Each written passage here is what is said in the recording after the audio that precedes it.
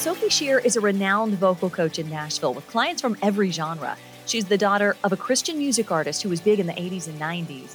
She's always known she would sing, and she started in childhood. By her late teens, she was coaching other vocalists. And now today, she has her own studio on Music Row, and she coaches some pretty big names. But you may be surprised to learn that over the years, her coaching sessions have become less about singing and more about finding your voice. The process is something she describes as an excavation, really uncovering the real person, and in turn, their real power. It's incredible how much her voice coaching relates to the work we all need to do as we discover who we really are. This is Sophie Shear, the Excavator.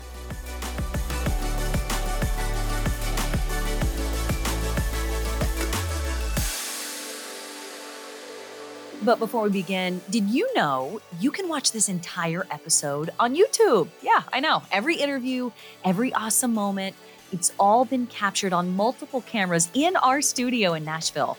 Just know you can always check out these full interviews on YouTube and then also really feel like you're sitting with me with each guest. And while you're there, go ahead and subscribe to my YouTube channel. Comment on the videos you like best and be a part of our community. Just look up Excavator. Let's get started.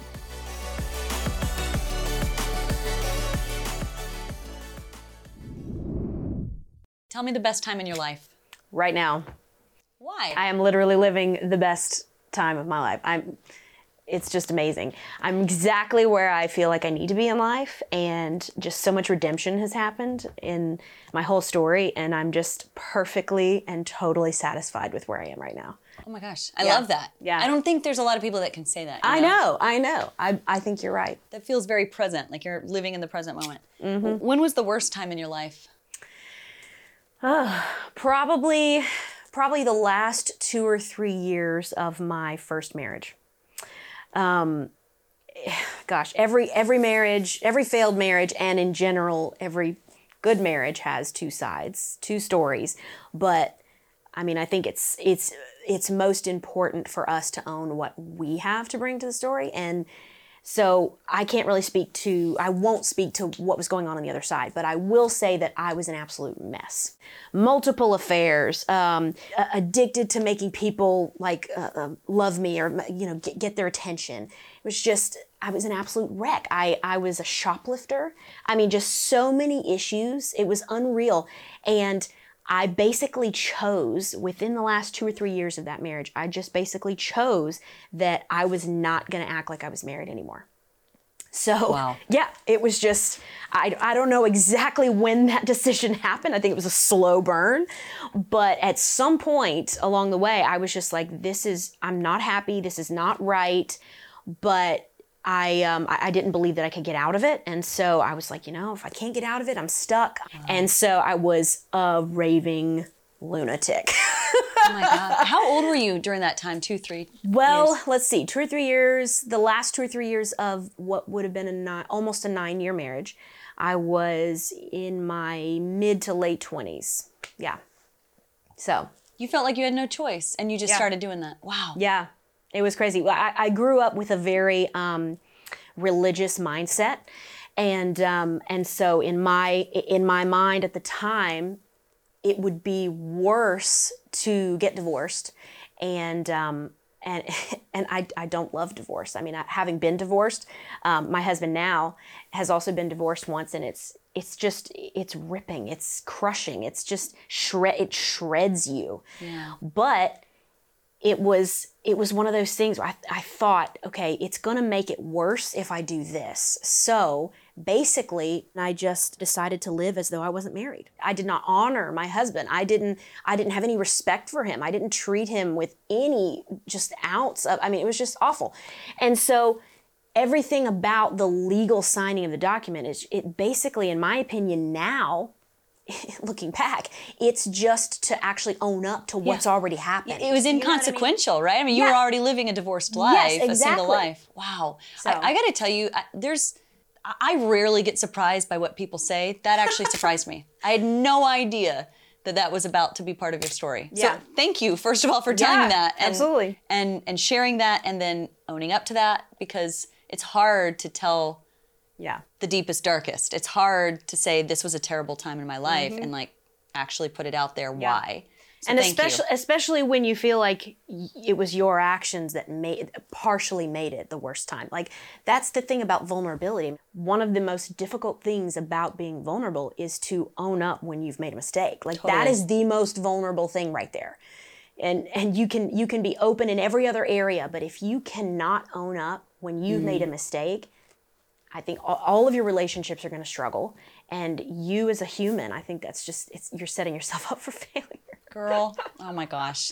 Keep it coming, keep it coming. Tell me when there was a turning point in your life where you say everything changed from that moment. Well, it's, again, it might surprise you, but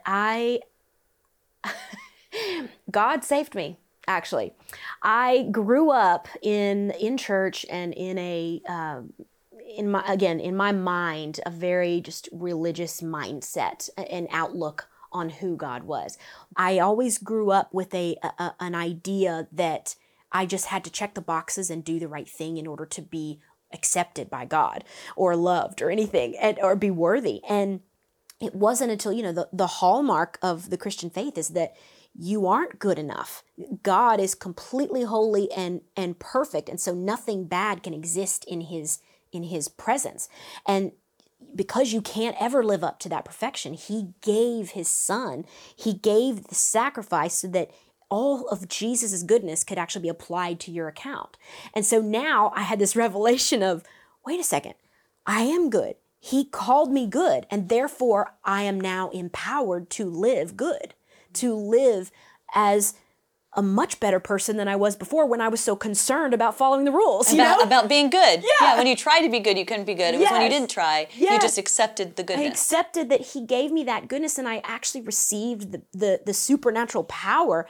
And it's just, everything is whole new world. It's just so different now. It's amazing. And now I don't live with this idea of condemnation, this constant tape playing that I'm a terrible person, because I was, Yeah.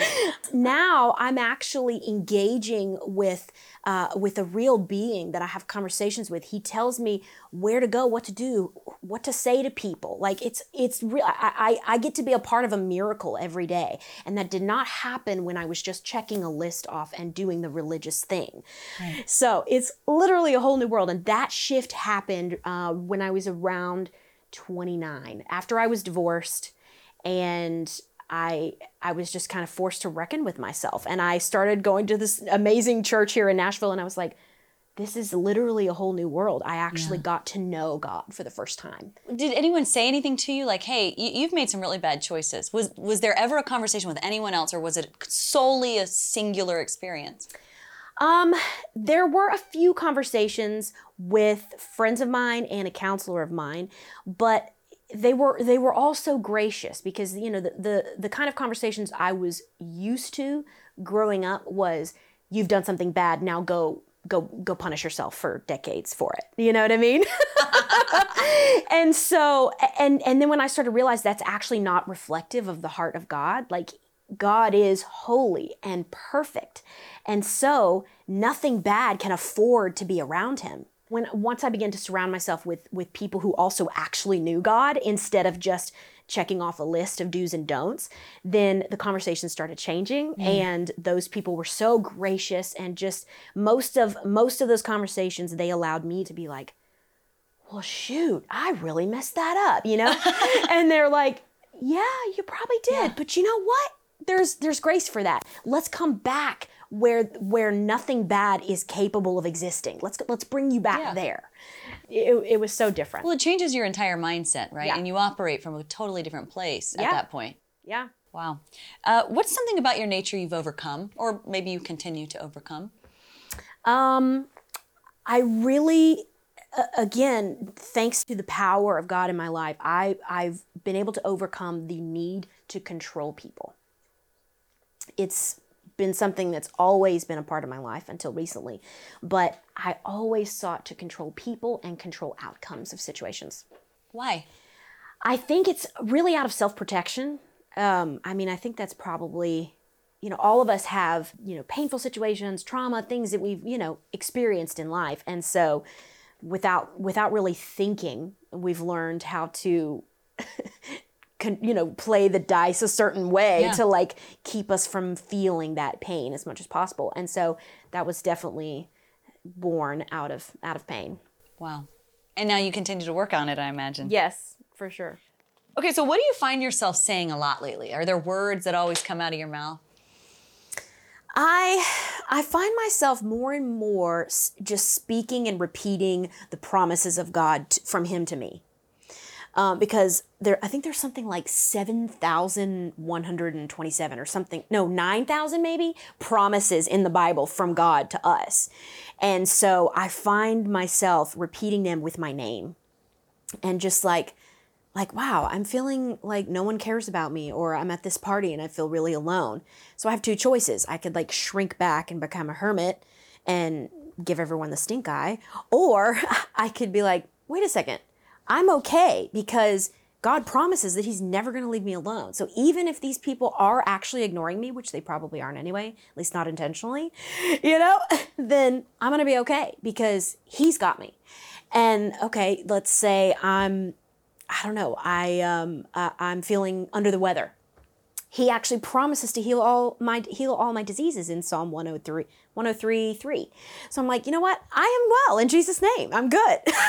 Sophie, yes, Sophie, yes, you are yes, well. This is His provision for me. And so I just find myself repeating it. It's really amazing because when you know the Holy Spirit, He actually one of the purposes of the Holy Spirit, it says in the Bible, is that He will bring to your remembrance everything that God has said. And so often, sometimes I'll even forget the promise that I need, I can't memorize 9,000 promises. So sometimes He'll just bring one to my remembrance that I didn't even know about. And I'm like, wait a second, is that in there? And then I'll go look it up, and sure enough, it's in the Bible, What would you say your purpose is right now? I believe my purpose is to excavate people, like to pull out things that have been hiding that are in them, because I was hiding for so long under this guise of just, condemnation and like, I can't be what I want to be in life because I'm no good. And I think I just, I teach singers for a living, but underneath that, there's always something, underneath the physicality of the voice, there's something that has been preventing, their voice from getting out, or their very self from making it out into the world in a kind of an undiluted way. And so I believe that my purpose is to help people uncover those things and help them get to know who they are, and in turn, help them get to know God. I love telling people about Jesus too. So when did you realize that was your purpose? I think there's not really a number one a moment that comes to mind. I think it's something that is always unfolding. It's an unfolding story I think even now, today, I have a clearer view of what my purpose is than last week. And I definitely have a clearer view today than I did, 8 months ago, 2 years ago, 3 years ago. So let's talk about how you got into music in the first place. Because you grew up in music, and that was already so much a part of your life. Yes. My dad was actually a Christian recording artist back in the 80s and 90s. And so we moved here when I was 2 because he got a record deal. And so we moved from where my extended family lives in Louisiana, and I've been here ever since. So I consider myself a native Nashvilleian, which we're very rare. Yeah, you're a unicorn. Yeah, I'm related to all the rest of them. But I technically wasn't born here, but yeah. So it's kind of just been in the family, in the blood. I grew up singing on stage with my dad, and I just fell in love with it. Right. And so at what point do you remember thinking music is what I'm going to do too? There was never a question about whether or not it was going to be something I was going to do. It just was. Yeah, it just was. And I've branched off and done a few different things over the course of my life, but they were all centered around music and the enjoyment of music, not necessarily the production or the creation of music, but the enjoyment of music and the living by music. I was a dancer as well. So just moving and enjoying the music and I don't know, it's never been a question of whether, it was always a question of just how or what it would look like. Yeah. So at what point did you say, I'm going to start coaching people. I'm going to teach people. So not only will I use the instrument and the artistry, but I'm going to teach others how to do it too. When was that? That was, I believe, somewhere around 2008. How old were you? I think I was 20. Gosh, how old am I now? Oh, yeah, I was 20, 21, 22, I think. Wow. Yeah. And so you decided to start coaching. What kind of people does a 21-year-old coach? All different kinds of people, actually. I mean, I had grown up. I'd started professionally singing in the studio, getting paid to sing when I was 8 years old. So already, even at 21, the level of experience that I had far exceeded some people who were much older than me. Right. And so I was fortunate to be able to speak into a lot of different kinds of people. But I taught all sorts of people. Not very many celebrities, as in none. But at that time, but you know, I had to cut my teeth, and I had to get. I think the biggest thing I was learning then is how to read people and how to uncover people, not just how to uncover their voice. Yeah, when you're 21 and you walk into, I mean, a room such as this maybe, and you're going to help somebody.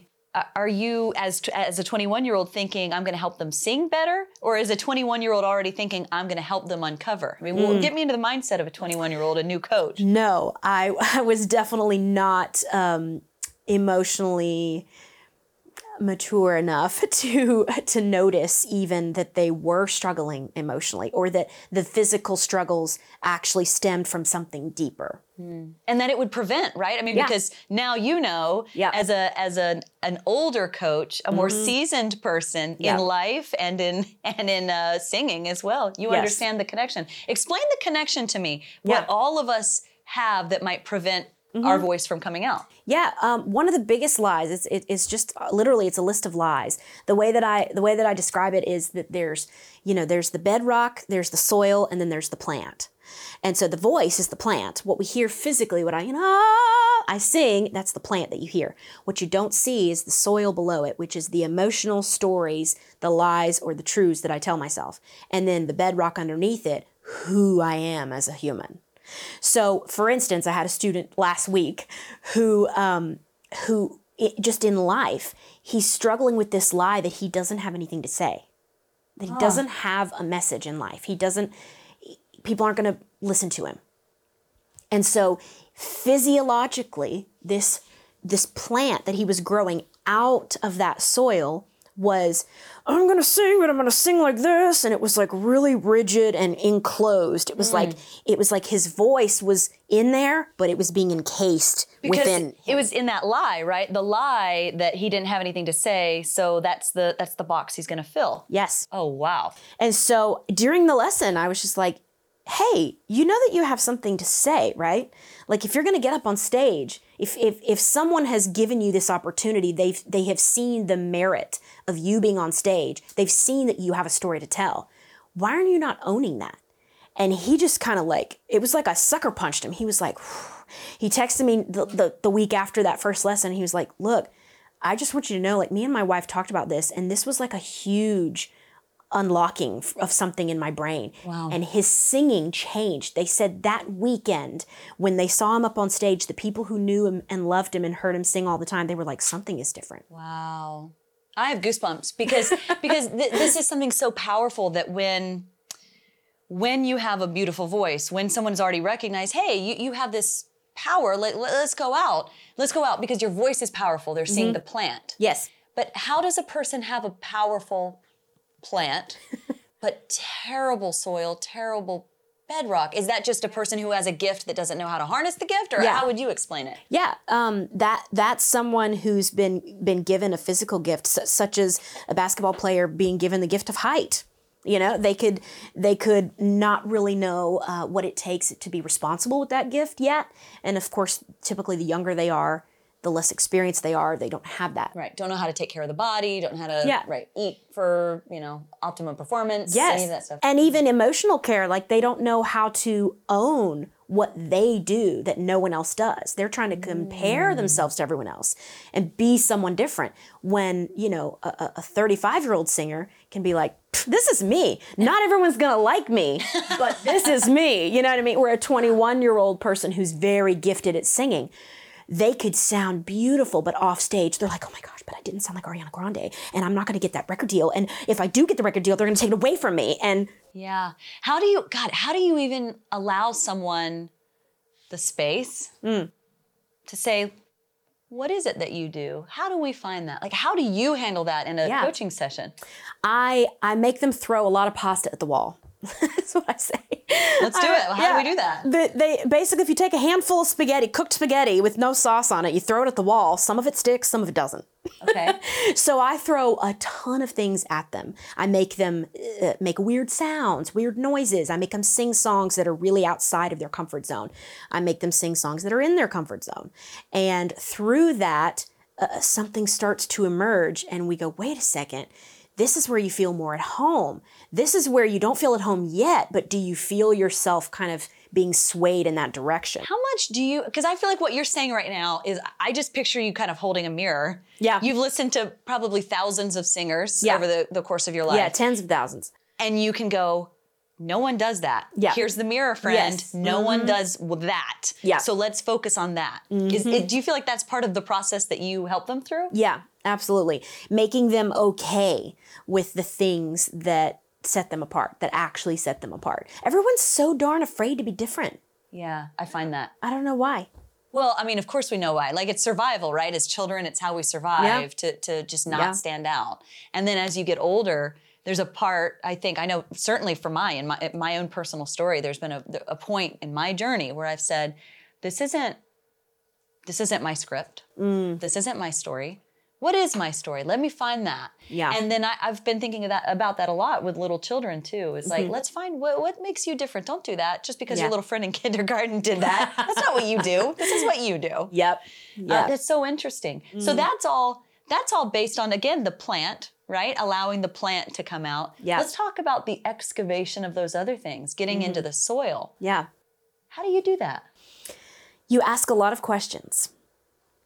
Rather, this is something that you're exceptional at. Thank you. That you can tell someone, hey, you're doing this. And there's definitely moments where I say, look, you were pitchy on that section or whatever, I'm going to give it to them straight. But there are other areas in life where you just have to ask the question, like, why do you find yourself doing that a lot? What's up with this? Have you always done that? When did you notice that you started doing that? I asked one of my students that one time. I've noticed that you do this when you sing. When did you notice that you started doing that? And she thought for a second and she was just really quiet. And then she was like, oh my gosh, 4th grade.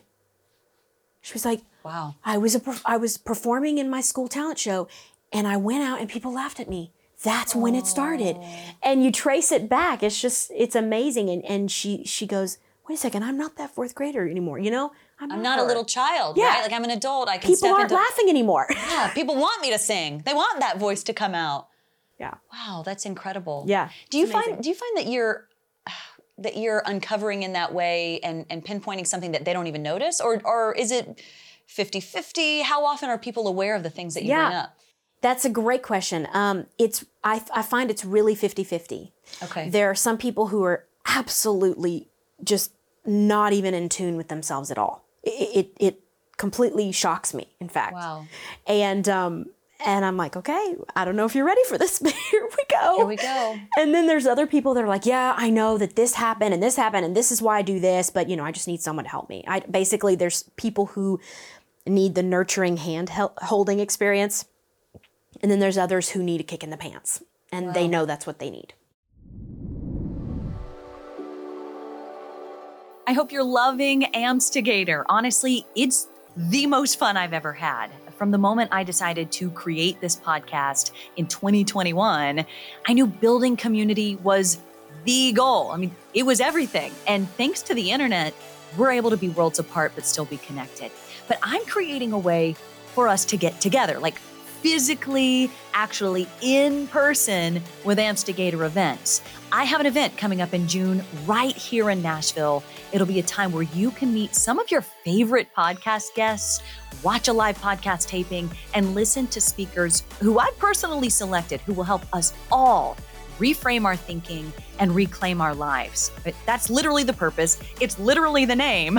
I'm calling it Reclaim by Excavator, because I want you to go into this one-day summit so ready to receive some really high-grade wisdom about reclaiming your life as your own. You know, we take on so much expectation and storylines from other people that quite frankly aren't ours. So what is your story? Let's find it. Let's reclaim that. That's the purpose of this event. And I want you to join me.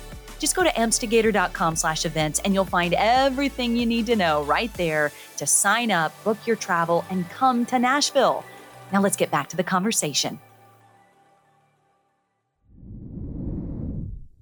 I just think about your role. I mean, you don't need to tell me all of the people you've coached. I just know by virtue of being in the music industry for as long as you've been, having a location on Music Row, being with people, I mean, in this business, in so many different genres of music, I can only imagine the people that you've worked with. Yeah. In the people that have more celebrity, shall we say, or more commercial success, the people that you've worked with, has there ever been something that surprised you? Like, do you come into those kinds of situations expecting these people who've reached some pretty high heights? Do you have this expectation of what they're going to be? And does anything with that surprise you? Yeah, two things. Number one, those people don't often get told that they're not great. So they're always told they're great. Pretty much. And then you might come in and be like, by the way, tap, tap, tap, you're pitchy. Yeah. Or, tell me more. Just because you've been singing that way and you've made a career off of this sound, I want to keep your sound because that is unique to you, but I want to protect and preserve your voice, which might require a slight change in, just a slightly altered kind of direction. And it's just uncomfortable for a lot of people. The more popular they are, the more well-known they are, they're like, well, no, this is my thing and I'm sticking to it, And do you continue working with people like that, or do you get through sometimes, or no? If they'll have me, absolutely. I'll work with all sorts if they'll have me. If they'll participate in the process. Not everyone is willing to do that. And because it's hard. It's emotional. It's vulnerable. It's you get exposed. It's uncomfortable. It's like, ugh, it's like being cold out of the shower. It's awful. That's the hard thing about, I think that's the hard thing about music being an industry, right? Yeah. Because forever music was not an industry. People sung, we would, sing in churches, we would sing as a community, we would get together to celebrate, we'd sing, get together to mourn, we'd sing. And so now, I mean, in the last century, it's been monetized. Yes. But that's so interesting to me to hear you say that people would, cling on to something and not let go. Yeah. Because music and singing, that's expression. That's an art form. So there does have to be some kind of inner excavation to be able to do that, and to do that with soul, and to do that with power and with purpose. Yeah. What's the other thing you notice about those celebrity clients? The other thing that I notice is that they are as insecure as any one of us. They come in and, just because they're so-and-so, when they hear their song on the radio for the first time, they still call their mom crying. You're right. They are still people who go, I can't believe this is happening to me. And then they start to, after a while they've been in it, they get a little bit more jaded, but they are as concerned about pleasing their people that are fans of theirs, and bringing the right message into life, and they're as concerned with whether they did a good job, whether or not people are going to like them, whether or not they're going to maintain their record deal, or they have a lot they have people to please, right? They have so many people to please, more, probably even more, and their entire success hinges on that. And so then, that's a hard that's a hard thought. You know, we like to put people like that on a pedestal and say they have everything, but they probably need the most excavation, right? Yeah. Right? To get down past this beautiful plant, right? And it has to be in a safe, private environment. That's one of the things that, you know, at my studio we're very intentional about. Like, you won't hear me talk a whole lot about who I work with, because these people, they're the same as any of us, the celebrities or just the everyday singers who are, you know, I don't know where they would sing on, you know, downtown, wherever, on a corner. I don't care where they're going to sing. They're all, singers in general still have to have a safe space where they're not going to be embarrassed. They can make any sound. Their voice can crack. They can hit a pitchy note. They can start crying because they realize that they were laughed at in 4th grade. And it's a safe place. And this is not going to leave this room. I'm not going to go off and start talking about what happened. You know, they need that space to really find themselves, and for it to be, okay, I'm going to find myself. Now I'm going to pick up all my selves and take them out and do something with them. I want to talk with you about anxiety. Yeah. Do you feel like that comes up a lot in, again, performance, in the voice, in that instrument? How often are you dealing with people who are dealing with anxiety? Yeah, quite often. And, you know, I mean, it's really prevalent just for any person, any human, I think, in today's world. And so one of the things that I've been doing for myself recently is just getting off of social media. That's been so helpful. But you know, a lot of people who are in the music industry, they're part of their job as a musician is to stay relevant on social media. So that's a part, they clock in and they get on social media. That's what they have to do. And so in addition to just the anxieties that come with performance, just their lifestyle feeds a lot of that. It can be very difficult, very, very difficult. And I find that one of the most powerful things for people when it comes to specifically making noise, like physically with the plant, the top level that we all see, they most of them have just never been okay or been made to feel okay about making non-good sounds. You know, like we do all manner of sounds in a lesson, you know, animal Give me an noise. example of what, like. Oh, gosh. Okay, let's take, for instance, if I'm going to try to sing a Whitney Houston song. Which would be a tall order. I mean, like, she's like a once-in-a-generation sound. Keep going. True. Okay, so if I was going to try to sing, oh, I want to dance with somebody. Okay, so. That was a great choice, by the way. One of my faves. But I could try to sing that in my speaking voice, right? My speaking voice is like here. It's low, it's deep. That's called chest voice. Mm-hmm. So if I go, oh, I want to die, I'm kind of pulling up the first gear of my voice. So one of the exercises that we do to help them find the second or the third gear is the monkey noises. Ooh, ooh, ooh, ah, ah, ah, ah, ah, ah, ah, I want to dance with somebody. And there it is. Oh, I love it. But if someone is not comfortable making monkey noises, that note in that song is not going to come easily.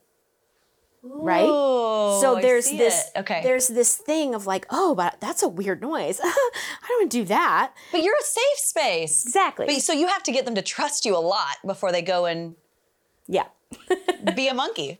Exactly. What's another animal sound that you do? Oh gosh. Maybe not an animal. We do a lot of cartoon ones too. We'll do Elmer Fudd. You squirrely wabbit. And that's like a Lauren Daigle. I keep fighting voices in my mind. There you go. Oh, so I kind of wonder, have you ever met Lauren Daigle, and have you told her that we go to church together? Have you told her, listen, when I teach clients, I compare you to Elmer Fudd? I need to tell her. You need to tell her that. Oh my gosh, that's amazing. An Elmer Fudd voice. So funny. But you know what? That's interesting, because just even hearing these kinds of comparisons, you took someone who was celebrated, who was so loved because of her own unique sound. Yeah. And you've actually compared her to something antithetical. I imagine that gets people laughing, right? It does. In that And setting. it takes the pressure off of it, you know? Like one of the things we do in a lesson is before I would ever sit down and have someone sing Whitney Houston, unless they were Whitney Houston herself, I would say, okay, let's not go from here to here. Let's go from here to here. So let's do ooh, ooh, ooh, ah, ah, ah. And then let's go, you know,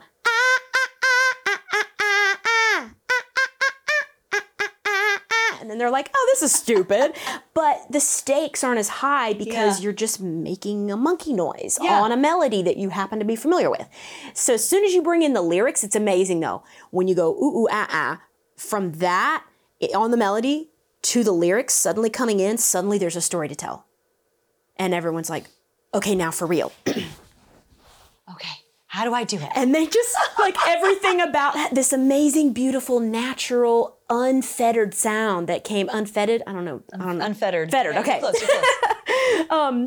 close. It goes away as soon as they put, it's more, it goes into hiding again. It's like, okay, now I need to flip a switch into my performance mode. And it's a different thing when the best performances come from that heart. They come from the uncoveredness of it, the exposure of it, Okay, so let's take your metaphor a little further. So like if you've got the plant, you've got the soil and the bedrock, do you almost feel like you're taking your little spade and like digging away some of the soil? Like, let me put some of my fertilizer in there. Like, you are amazing. You can do this. Yep. Let me till a little bit. Look, you are perfect in what you're doing, and here's what you do well. Like, are you that? Like, sounds so silly. Are you the fertilizer? You are the excavator. You're the gardener in that way. Yeah, absolutely. But no matter how good the gardener is, you can't grow a plant if they don't want it to grow. So there's a decision that it's a partnership. I mean, this is one of the most probably most common misconceptions about a vocal coach is that they're going to do all the work for you. Is that they're going to give you the breakthroughs. I'm going to guide you to them, but you have to make the decision for yourself. Yes, that's a lie. I'm going to choose not to believe that lie anymore. Right. And instead, I do what I do. I'm like, wow, this is the lie I've been believing, but let me take one of my promises that I know that's real from God that I can go, oh, let me replace that. Let me speak this truth over myself rather than whatever it is, the lie I've been believing. Good Lord, Sophie, you're like a self-help coach. You're like any good coach. I mean, that's what's so interesting to me about this. I think if someone would said, oh, okay, I've got this vocal coach here. This is what the vocal coach does. Like you're saying, they're going to teach me all the best practices. It's going to be about craft. And I feel like so little of what you do is craft. So much of what you do is encourage. It is both. I love the craft of it, especially because, my singing method is a little different than what you find in other areas. What makes it different? Well, a large percentage of singers who have studied either in university or just on their own have studied a classical technique. So, and classical singing is beautiful. It's an art form. It's gorgeous. But it is not the same technique as 99.9% of singers who are singing pop, rock, country, R&B. Commercial sound, right? Yeah, well, it's the soft palate, right? Is there a difference in like the shape of the mouth? Like there's a lot of differences. For females, I would say the main difference is that you in classical, you're singing all in head voice, which is like, oh, right? Yeah. That's just completely head voice, one gear of your voice. It's like fifth gear. In commercial music, you use first gear, which is my speaking voice. Hey, how you doing? I'm going to sing right here. Okay. And then you also, what most singers don't realize is that there's an actual third register in between these two. So in classical music, it's like there's two registers. For females, you can only use head voice. If you sing in chest voice, it's bad.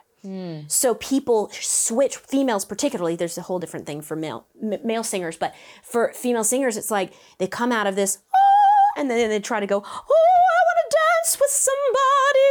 And it's just like, hold on, you need a different tool for that job. That's an abomination for that song, but I want the other tool. Yeah, tell me the other tool. So you have your chest voice, which is for your low notes. You have your head voice, which is for your high notes, but you actually have a second register that connects these two cavities in the back of your head. So in kind of the middle of your head. Think of it like the downstairs and the upstairs of your house. Okay. Most people are not using the staircase.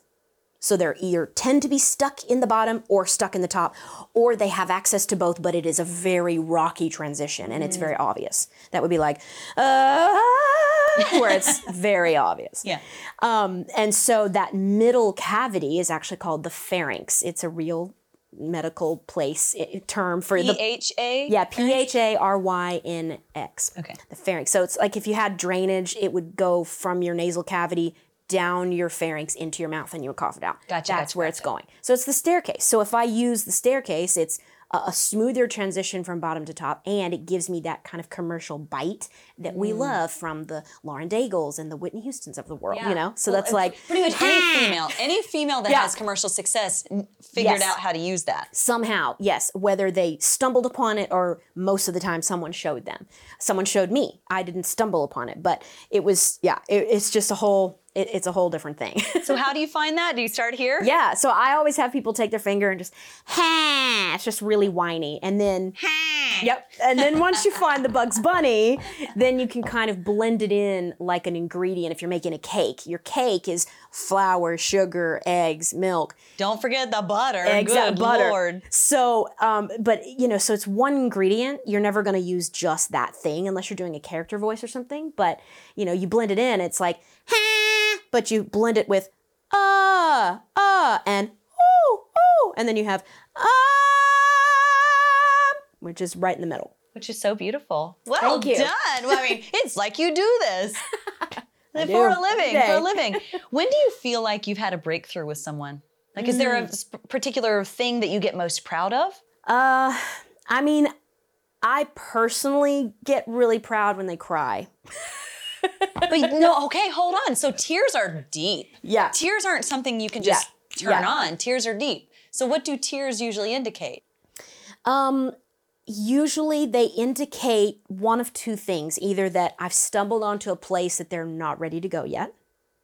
So they're tears, but they're fighting them back. And I watch for body language. I'm a people reader. So if they're like, and I'm like, okay, you're not ready to go there. Yeah. That's fine. Do you say that, or do you just kind of internalize it? Sometimes I internalize it. It depends on how comfortable they are, and then there's the type of tears where it's like, oh my gosh, I just had a breakthrough. I can't believe this, and they're like, or they make a realization of a lie they've been believing or something. So those are kind of the flowing type of tears, which indicates a breakthrough. Do you hear a lot of, I'm sorry, I don't know why I'm crying. I'm sorry. Yes. A ton. And are you like, girl, let it go? Yep. Yeah. And that's why I've had to get so comfortable with myself, because if I don't demonstrate that in a lesson, if I'm not making the weird sounds or getting choked up emotionally or going there, then they're not going to be comfortable to go there. Do you feel like you have to, in order to fill that space, do you feel like you have to give a lot of yourself? I want this person to go here. In order to get them here, I am about to have to share something. Yeah. And so then you share, because we know, like in human communication, when I share, the expectations that you will also share. Do you find that you have to do that in that sort of space? Absolutely.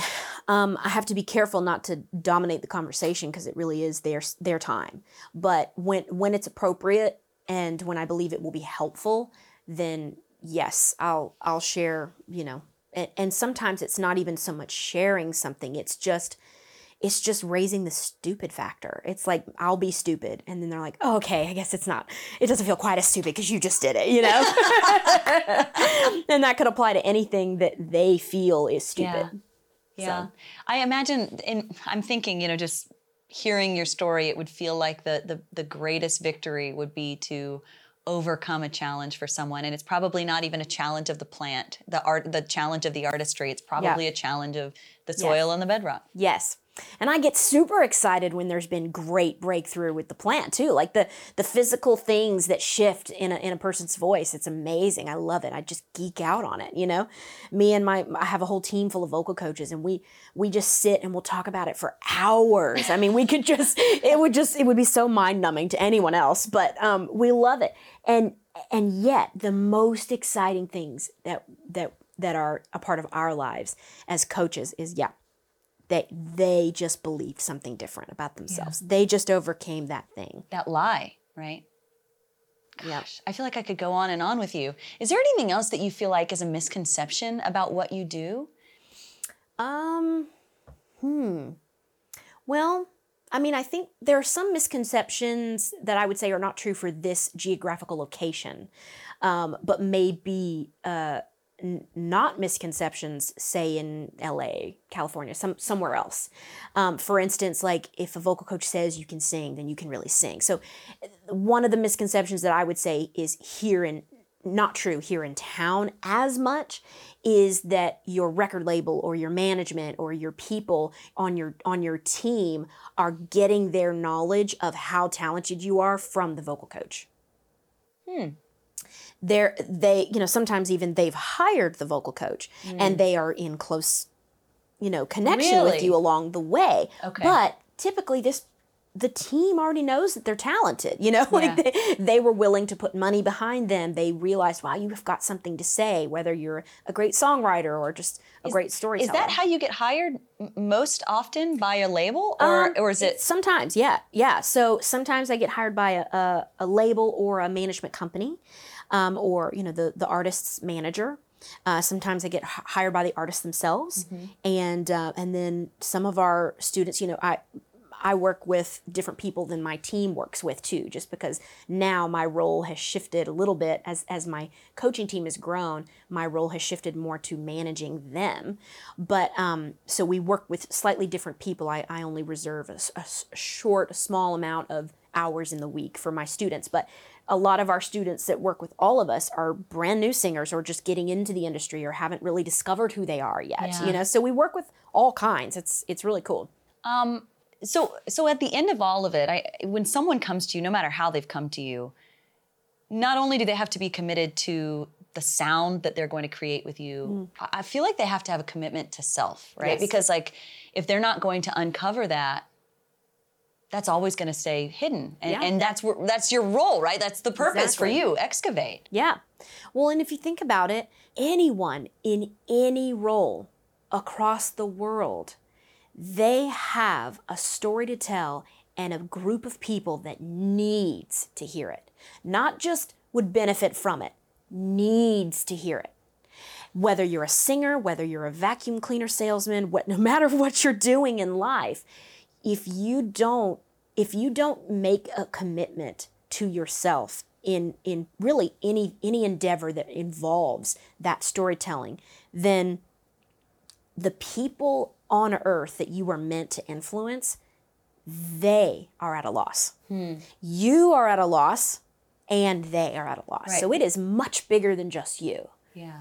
But yes, you absolutely have to have a commitment to yourself. And this is why I don't work with I'll have a first lesson with just about anybody, but that doesn't mean I'm going to take you on as a regular student, because if I don't see that ability, I'm just going to be spinning my wheels and I'll be frustrated and you'll be frustrated. Yeah. So, but everyone has a story to tell, and you have to find out what it is, or else a lot of things in your life are going to feel stuck. Yeah.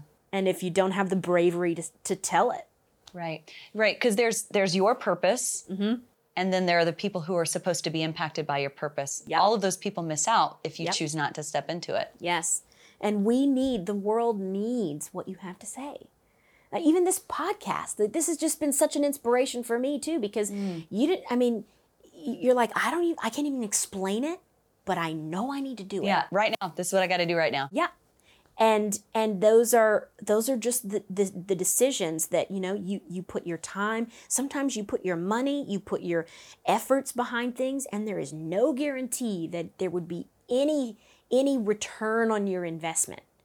Except there always is. There always is, right? When you're spirit-led, right? Soul-led, when you make choices from that place. Yep. That's amazing. Sophie, Shear, thanks so much. Yeah, thanks for having me. This was great. If you're loving the Amstigator podcast, the interviews, the stories, and the vulnerability, I'd really like your help to share it with more people. And you can do that by reviewing it. The more positive reviews a podcast has, the more likely it is that Apple and Spotify and Google and everywhere will share it. And if you take the time to do that, I'm giving you something really special. I'll send you my free ebook that I don't have anywhere else on my website. This is My Path to Transformation that I started in late 2020. It has my routines, my schedules, what I took on, what I let fall away. It's truly how I do life, honestly, how I work full-time at the TV station, how I have 3 tiny children, how I still make time to do this purposeful work. and it's something exclusively for podcast listeners who leave an honest review. So here's how you get that ebook if you want it. Just go to amstigator.com/review. That's where I give step-by-step instructions on how to review the podcast. It takes you 2 minutes. You'll share your email so I can send you the ebook. Bada bing, bada boom, it's done. And literally, it's something exclusively for my podcast listeners who go to amstigator.com/review and follow the steps. It's how I say thank you to you. Your review really can help place this podcast where more people will see it. And that's why I started this, truly, to help as many people as possible. So you're a part of that. amstigator.com/review is where you got to go. Thanks for listening.